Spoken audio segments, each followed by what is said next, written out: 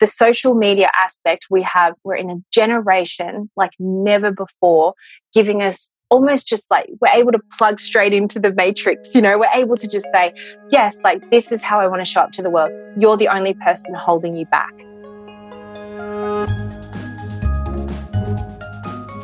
Welcome to From the Dorm Room to the Boardroom, a podcast where we provide insights, tips, and inspiration for college students and young professionals so they can make a really successful transition from college life to the professional world and beyond. My name is Andy Malinsky, and I'm your host. I'm also a professor of organizational behavior and international management at Brandeis University's International Business School, where we record and produce this podcast.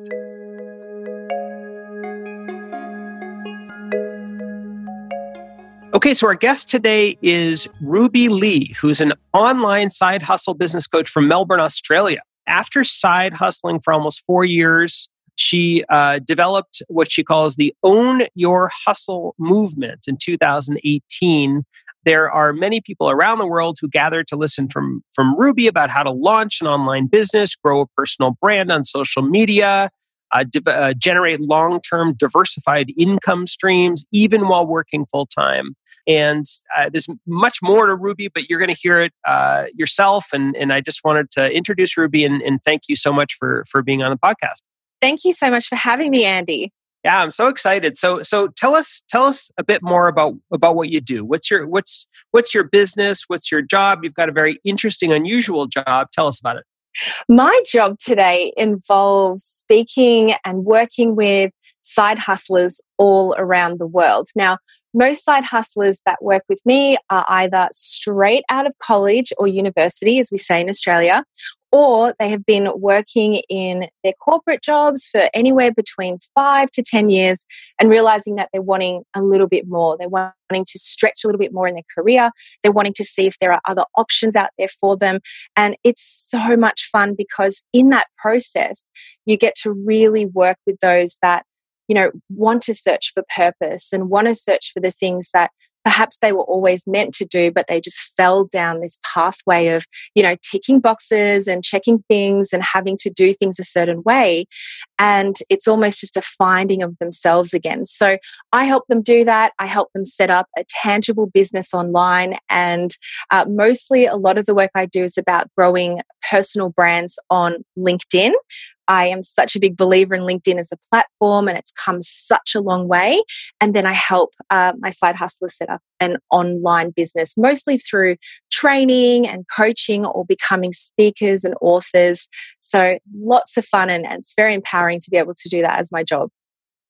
So actually, I imagine that most people know what a side hustler is, but for those who don't, can you explain exactly what that is? Yeah, I still get a lot of questions. What exactly is a side hustle? I've never heard of this term before. And it used to surprise me, but now I'm thinking, okay, well, I think there's certainly different definitions of a side hustle. So I'm glad you asked. Now, there's one definition which is very much of, well, a side hustle is just about earning a secondary income to help you supplement, your 9 to 5 if you're not earning what you want to be earning at this stage. Typically speaking, that manifests in the form of an Uber driver or, like a part-time job of some kind. The side hustles that I work with that I'm talking about are those that are heart-centered, they're purpose-driven, they're born from a place where there's an interest, like there's a spark of interest that is more than just an interest. It's something that you have something to give back to the world. And so a side hustle usually is when you're working something on the side, like a side business, whilst you have something else taking the primary spot of your day job or your time commitment. So in some cases, it's college. In some cases, it's, raising a young family. In some cases, it's a 9 to 5 job. And then the net time that you have left over, i.e. the time that you might be spending, watching Netflix or going out to drinks with your friends, you would instead be spending that time on cultivating a business of some kind. And is that business related to, I guess this is part of what you do, but how do you find out a business that's viable and that would be interesting to people? Is that part of your process? It's part of my process, but a lot of it is also, I would say, going with the flow, So firstly, starting with what really interests you that might not yet be a part of your day to day. So if it's not part of your day job, it's not part of, what you get to, have in terms of your life every day, but that there's more interest out there. Now, the way to look at this is, what are you YouTubing? What are what tutorials have you got out there that you're reading about every day? What blogs are you reading? What newsletters are you subscribed to? And why is that sparking interest in you? So I think it begins with that. And, I've listened to some of your previous episodes before, Andy, and I think some of the themes in there are the entrepreneurs that have gone on to create awesome products and, incredible services have almost accidentally fell into it. It's almost just been I'd never meant to start it as a business, but I just was interested in it and it became this business. So it kind of, for me, I really resonate with that aspect of beginning a side hustle. So tell us a bit about, where you went to college, what you studied, and then I'd love to kind of move from there to where you are now and what you're doing. So tell us about college. So I went to university, and at 18, I had no idea what I wanted to study. I had reasonably good grades, so luckily I could have a choice, but I went with business commerce because I feel like that's sometimes what people pick when they're not sure what to do. So I went into business commerce and I did this for 3.5 years, graduated from that, and I ended up scoring a job in one of the top 4 banks in Australia. So that was really fantastic. Went through that. And then I went back into college and I studied a master's in human resources. I wanted to switch my niche slightly from banking and finance into HR. So I went back to university and did that for another couple of years, re-qualified into human resources, and started my long-term career in executive recruitment. So I ended up working with some of Australia's largest brands, retail brands, insurance brands. I was leading large teams of recruiters, and I ended up also being the holder and the person that was heading up a lot of graduate recruitment. So it came sort of full circle, working with graduates and college students and helping them find their first jobs with the brands that I was partnered with. And so, were you happy? Did you like it? Tell us, bring us from there to now. Okay, so when I graduated, I was lucky enough to find this grad role at one of the top 4 banks in Australia. And I thought, man, I've made it. I've made something of myself. And I still very clearly remember walking through the marble hallway, my first day at work. And I just thought, this is awesome. I've done it. And I got into that first meeting with our, graduate mentors and whatnot. And I remember I was partnered up with the manager that was looking after my graduate rotation. So we could rotate every 3 months through different parts of the business. This manager sat down with me, gave me one look up and down and went, you do realize that you're not going to be a manager in this place until you have a few grey hairs on you. So let's just dial down that enthusiasm and let's get you to work, and sent me to the photocopier to bind, a bunch of different board papers. And I still remember that moment thinking, oh my gosh, I've worked so hard at university and I'm photocopying. And so there was this real moment of going, okay, I get it. All right. I'm starting from the beginning. It's okay. This is what I work towards, and I'm going to prove myself. I'm going to do really, really well. And so began this decade-long journey of always wanting to please management and always wanting to, work towards something that, in all honesty, Andy, sometimes I actually didn't even know what I was working towards. It felt like an energy of status, but ultimately I think it was just being in the game. And, as they say, you're just sort of spinning the wheels, because once you get in it, it's almost like, well, what a shame to sort of get off, the hamster wheel and whatnot. So I just, did that. And was I happy? I think I was. Ultimately I made great friends and I had a thriving career. I was promoted often. defying what that first manager said to me, by the way. I did make it into management without any grey hairs. Thank you very much. But ultimately, there was still something that was missing. I felt like I was always searching for something that would really make me happy in my career.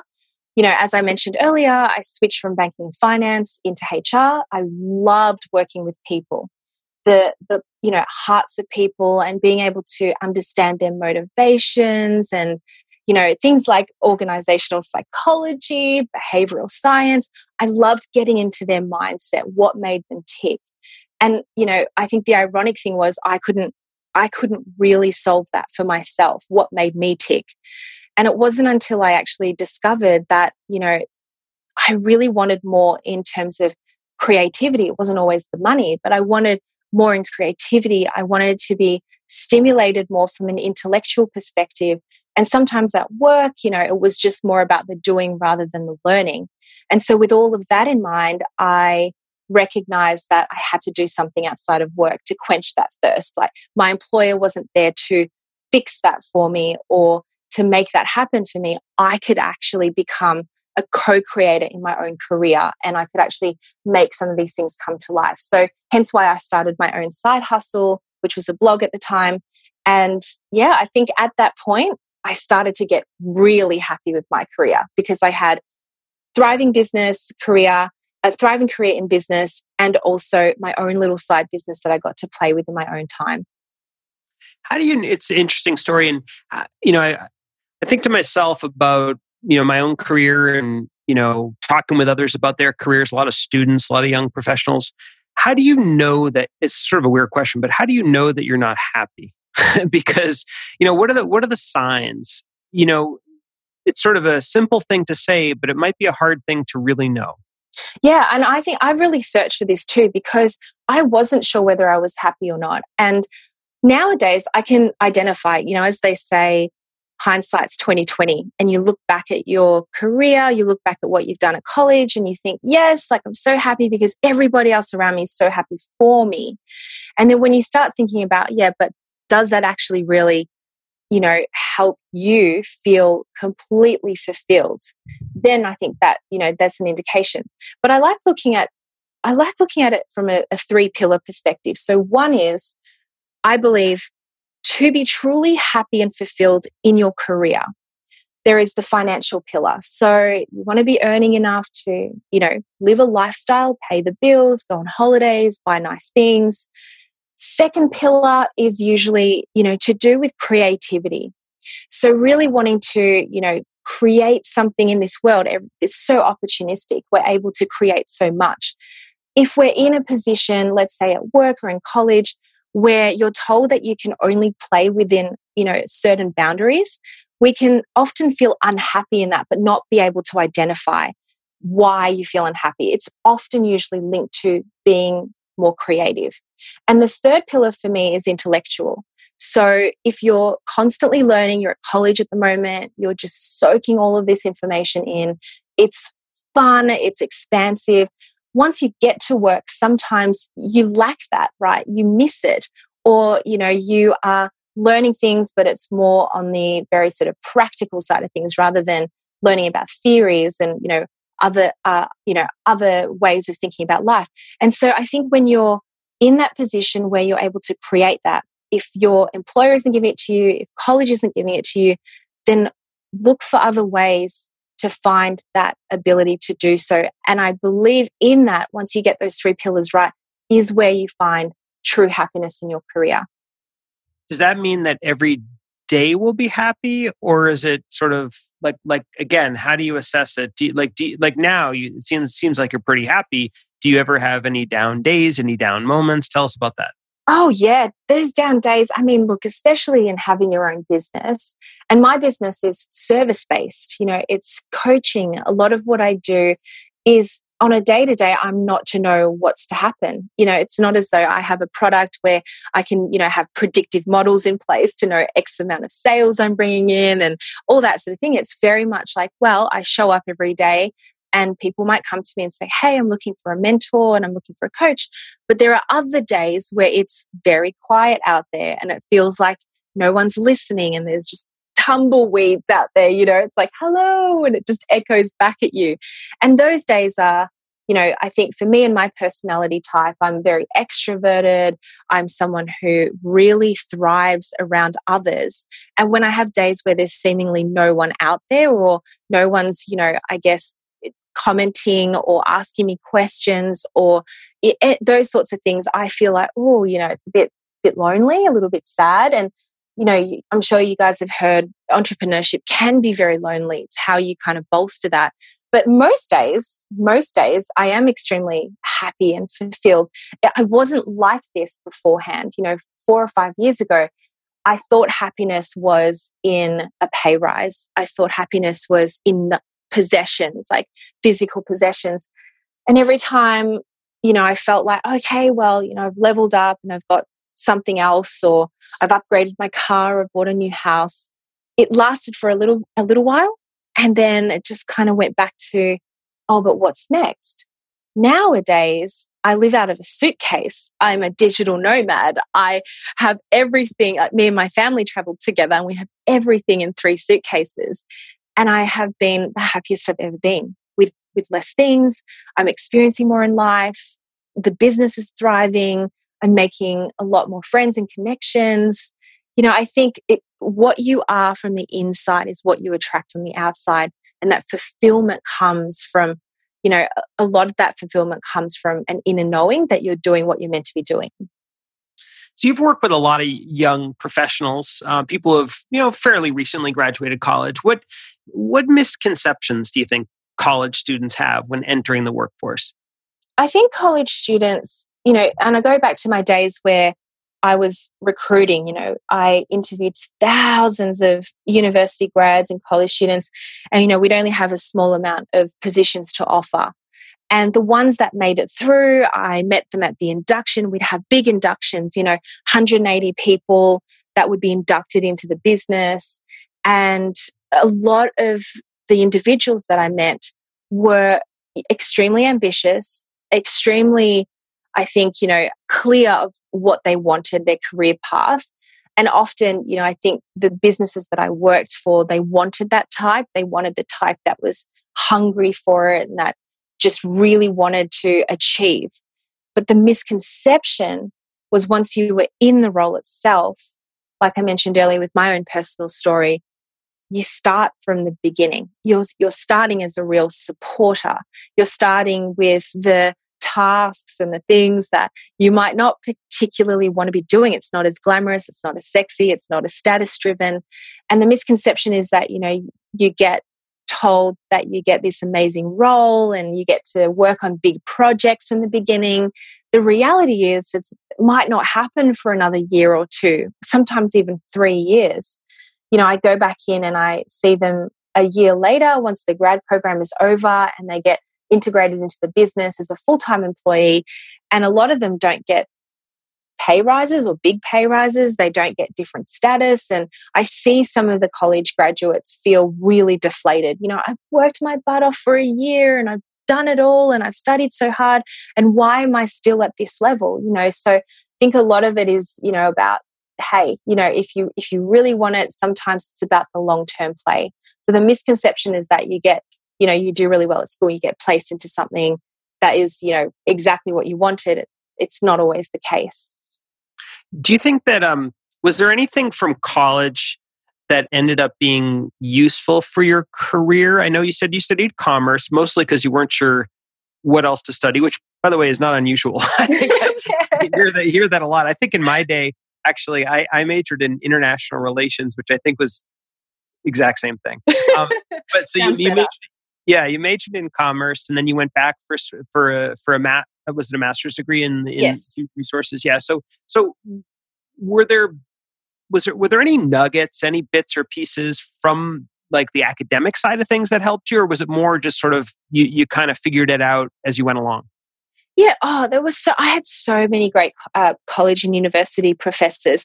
And actually, one of the biggest nuggets was sitting down with my career advisor. So at university, we get partnered with a career advisor just before we graduate. And I remember sitting down with him. His name was Simon. And he had this all-knowing look on his face, right?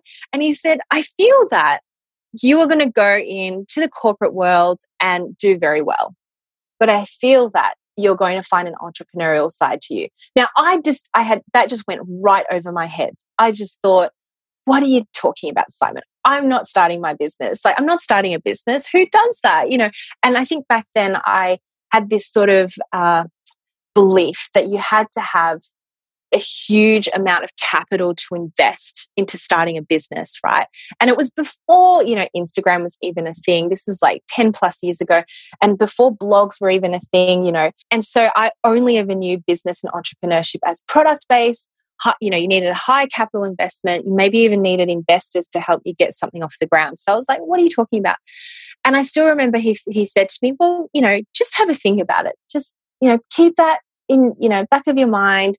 Maybe you want to, meet some entrepreneurs, and I can definitely, connect you with that. That was a nugget that I think I completely missed, because I was so, I was so driven towards the fact that I had to go down a certain path, the pathway that often, I think a lot of us can relate to this, family pressures, and you're told to kind of go down a certain path because your parents had done that and it was a proven path. So go to college, university, get a good job at a, hopefully a well-known brand, and you're well on your way. Entrepreneurship was never on the cards. Like in my family, I have zero entrepreneurs like that are in my own family. But, Simon at uni, he had it, he saw it. And I wish that I was still in contact with him, because I'd love to go back now and say, you were so right.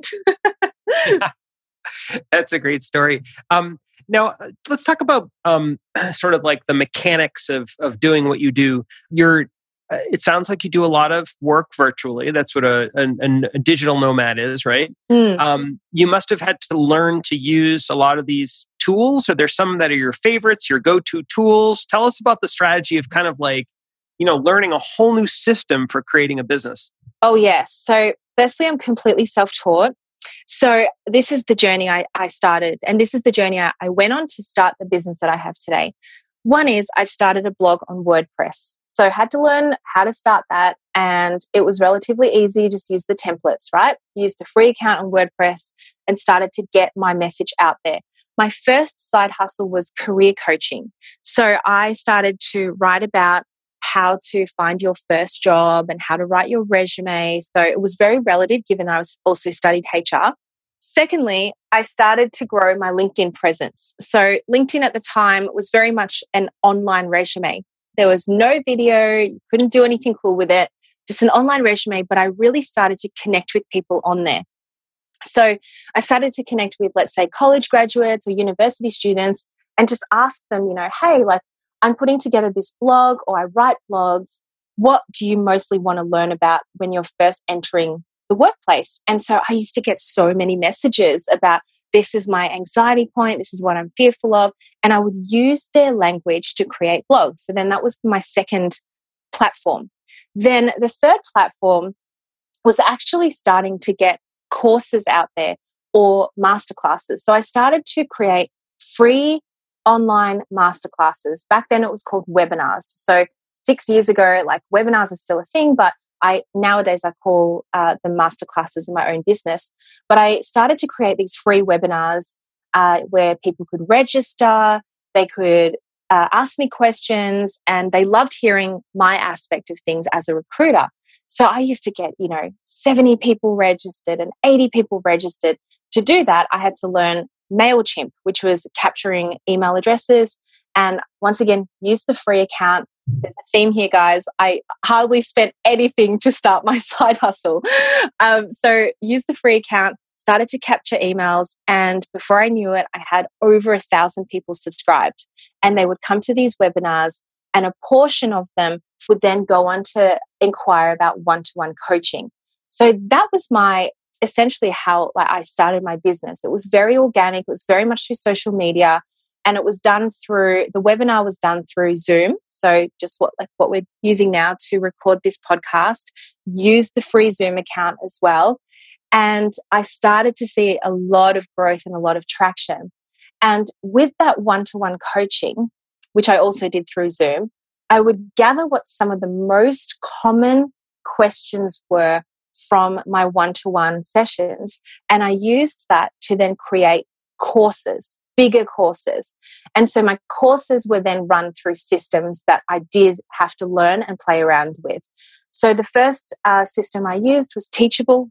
The second system I used was Kartra. So they're the two that I have used extensively and through different parts of my business.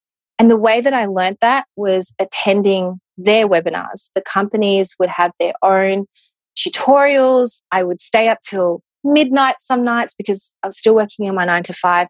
And a lot of the live tutorials were run during, US time, which was always like the opposite side to the Australian time. But I would get up for it. I would wake up at 2 a.m., listen to the live training, ask questions, and all completely self-taught. And nowadays, a lot of the systems are so easy. They're drag and drop. You can create modules within it. You can, it's if you know how to toggle through a basic social media platform, it's not too hard to learn. But that has been my learning process, and it never stops. There's always new cool systems that come out to support online business owners. For those of you that are wanting to start online mentoring or online coaching, it is quite easy to learn once you get through and do some of the trainings. And a lot of it, like I mentioned, a lot of what I started was for free. I started my business for nothing. And then once I started to invest a little bit, $500 here and there, I started to put towards my domain name. I hired one of my best friends to build my website for me. So it began with a very small investment. And today the business is doing so well, still off that same website. Great story. Let me wrap this up by asking a question I've asked others, and an interesting question for you. If you could go back in time and give, you've been through a lot. You've been through almost, this is like your second career in a sense. Yes. If you could go back and give some advice to your 19 or 20-year-old college self, what would you tell that version of you? Which I guess really is advice for people who are listening, who are in that position today. Oh, easy. I wished, because I had this burning desire when I was 18 to 19, to start a YouTube channel. But I was too fearful of showing up. And I used to think, well, who would watch? And, how boring. Oh my gosh, if I'd started my YouTube channel over 10 years ago, I could just imagine what, it would be like now, being able to have a fully fledged business, personal brand would be way out there.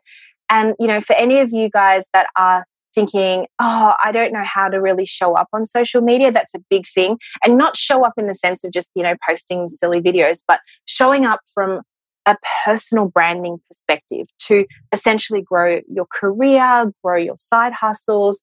And if you're too afraid to show up on camera, sometimes it's just about moving past that, just shifting past all of those excuses and doing it, right? So that's what I would have told my 19-year-old self. The social media aspect, we're in a generation like never before, giving us almost just like we're able to plug straight into the matrix. We're able to just say, yes, like this is how I want to show up to the world. You're the only person holding you back. That's what I'd say to my 19-year-old self. And what do you think your 19-year-old self would tell you back? I think if I sort of, showed up from the future and said, look at this, it's almost like that moment, like Back to the Future with the almanac. I think she'd be like, okay, cool. I'm just going to do it. Fine. Let's start it. Because I was almost there. And I just chickened out. At some point I was like, nah, talked myself out of it. So yeah, I think she'd be grateful. You just need that nudge. Yes, exactly. All right. Thanks so much for being on the podcast. Now, if people are interested in learning more about you, your work, your business, becoming part of what you do, can you tell us how we can find you? Yeah, sure. So my Instagram handle is @_RubyLee_. And I also have a free Facebook group called Own Your Hustle. So there's thousands of side hustles in there. Lots of them are actually straight out of university and college. So come and join. Great. Thanks again for being on today. Thank you so much, Andy. So much fun speaking with you. Thank you for listening to From the Dorm Room to the Boardroom. If you're interested in learning more about the work that I do in helping people step outside their comfort zones and transition successfully into the professional world, please visit my website, www.andymolinsky.com. That's ANDYMOLINSKY.com. And also feel free to email me directly at andy@andymolinsky.com with any feedback or ideas for guests for future podcasts. This podcast is brought to you by Brandeis University's International Business School. By teaching rigorous business, finance, and economics, connecting students to best practices, and immersing them in international experiences, Brandeis International Business School prepares exceptional individuals from around the globe to become principled professionals in companies and public institutions worldwide. Thank you so much for listening.